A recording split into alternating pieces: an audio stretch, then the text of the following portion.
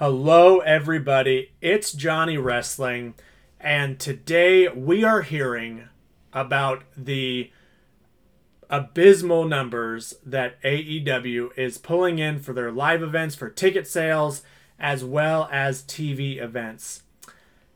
2023 has not been very kind to AEW when it comes to ticket sales, especially in the second half of the year. There has been ongoing conversation about what is going wrong. People are feeling that the storylines are just not very good. We are seeing a drastic decline in the overall viewership of AEW. AEW continues to really put a lot of money in getting big venues. I know when they were in Portland, the first time they were in Memorial Coliseum, the second time they were in the Moda Center, and the Moda Center comparatively felt pretty dang empty. I was surprised to see how many seats were left vacant, especially on the non-camera side. So I'm going to give you my top 3 reasons that AEW is struggling to pull in the viewership, to pull in ticket sales, because my hope is that AEW can correct these mistakes. I enjoy AEW. I watch it on a regular basis. I attend live events, but they have 3 critical errors that are completely hurting them, hurting their viewership, and I think hurting their overall goal. Before I get into my 3 reasons, let's just do a brief history about what AEW has promised since they were beginning their promotion. When AEW first started, they talked about wanting to give wrestlers from the indie scene more chance to be seen by the general public in the US. They talked about how some wrestlers will never get signed with the WWE, that the WWE has a very firm idea of what they want their superstars to look like. And so Kenny Omega, the Young Bucks, Cody Rhodes really talked about giving lesser known superstars the avenue to do their craft and to show how good they are at professional wrestling. And this is where we as the fans made a huge mistake, because we saw it as a competition between AEW and the WWE. We got excited because the WWE had been so stale and so bad for so long that we thought that AEW was going to be the savior, that they were going to come in, they were going to beat the WWE, have become more popular, and we put a ton of pressure on AEW. And that wasn't fair, because AEW was just a startup. If you think about it, AEW has only been around for less than 5 years. That's wild. That's crazy. The amount of success that they have had in 5 years is unheard of. It's unseen. But now it's time to pay the piper. Now, unfortunately, we are seeing that this pressure for them to speed through the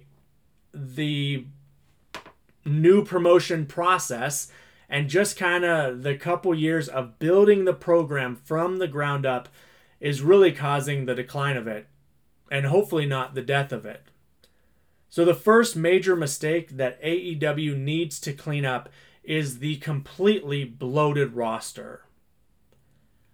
One of the things that I loved watching early AEW is that you knew who the roster was. Every week, the same guys were coming out. They had storylines. You got invested.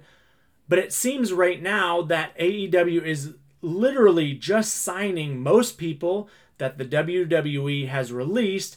Plus, they're trying to bring in this new form of wrestling superstar. That's just not fair. That's just not fair to the superstars in the locker room, because their match time, their TV time is being cut. And really, it gives these storylines that are just half thought through. They're just fragmented. And so the first thing that AEW needs to do is to make some cuts. The roster is too big. We do not need to see the Big Show wrestle anymore. Well, hiring people from the WWE because you think you're going to pull in WWE fans may work for a week or two. I mean, it's working right now with Edge and Christian Cage. That's awesome. I love that storylines. But they're actually putting the guys out on TV. Really, they haven't done much with Aleister Black. They haven't done much with Samoa Joe. There's all these great guys on the roster, and they're having to sit in the locker room and not get that critical match time. So, AEW, if you're listening to this, which I know you are, it's time to make some cuts. It's time to let some people go. I know it's not what you want to do. I know it's not ideal, but the roster is way too big. The roster's way too big, and you got to get that figured out.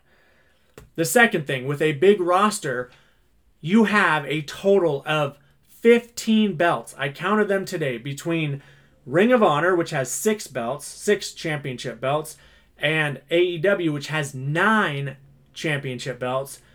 There's just too many. It seems like everyone that is willing to do a suicide dive gets a championship belt. I grew up at the end of the golden era and the new generation era of the WWE, and there were really 3 belts. Now, that doesn't take into consideration women's wrestling. This was male dominated, but you had the WWE Championship, you had the Intercontinental Championship, and then you had the Tag Team Championship. And that was it. And that led to some amazing storylines because guys that deserved titles at times didn't get the title. And it was wonderful to see their journey to get a title. But putting a strap on everyone and their dog only waters down the process. And now they are having a new belt come out. It's wild to me. If everyone gets a title belt, then every title means absolutely nothing. So I think we need to cut down drastically the number of title belts. If you want to have a men's champion, a women's champion, great. Men and women's tag team, great. A second tier championship belt, that's fine. That's great. I can deal with that. But again, the international belt and the Tuesday morning belt, it's just getting to be way too much. And once again, it waters down the storyline.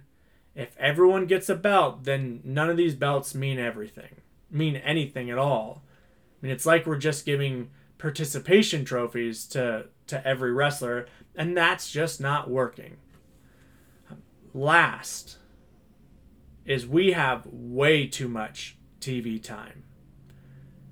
Again, AEW was started less than 5 years ago. Less than 5 years ago, it has AE Dynamite, which is wonderful, which is kind of their primary show, but then they're also throwing in Collision and Ring of Honor. There's just too much. There's too much TV wrestling that AEW is trying to put on right now. And so you got to make some cuts. You got to bring it back down because you just don't have the viewership. You don't have the fans that are so diehard that they're going to make sure they tune in to watch Dynamite and then Collision. You have a couple. I think there is a small group of fans that are completely Dynamite. But if you're trying to grow, if you're trying to get the average viewer, then you need to know how much TV time you need. And right now, it's just too much. You got to cut it back down. You got to figure out that sweet spot. Remember, WWE, when they first started, had Saturday Night Superstars. For many, many years, they had a weekly show that was 30 minutes to an hour, and that was it. I applaud AEW for wanting to get more TV time, for taking that risk. But right now, they're too young. They need to learn how to walk before they run. And as a fan, I will take full responsibility that I was one of them that put the pressure on to give me something different to compete with the WWE. But right now, in the same way that you would not ask a 6-year-old to compete with LeBron James, we should not be asking AEW to try and compete with the WWE. We should be happy with excellent storylines. We should be happy seeing them grow on a normal, healthy, safe trajectory. Because if there's no other wrestling other than the WWE, then we will get a product which I think most of us would agree was pretty awful here a couple years ago. Monday Night Raw was literally cut and paste every week. SmackDown was cut and paste every week. And it's been absolutely wonderful to get better programming from the WWE because they're feeling pressure from AEW. But again, right now, AEW is trying to do way too much. The roster's too big, they have too many belts, and they have too much TV time. They got to get back to the basics. Give us great storylines with the homegrown talent that you have.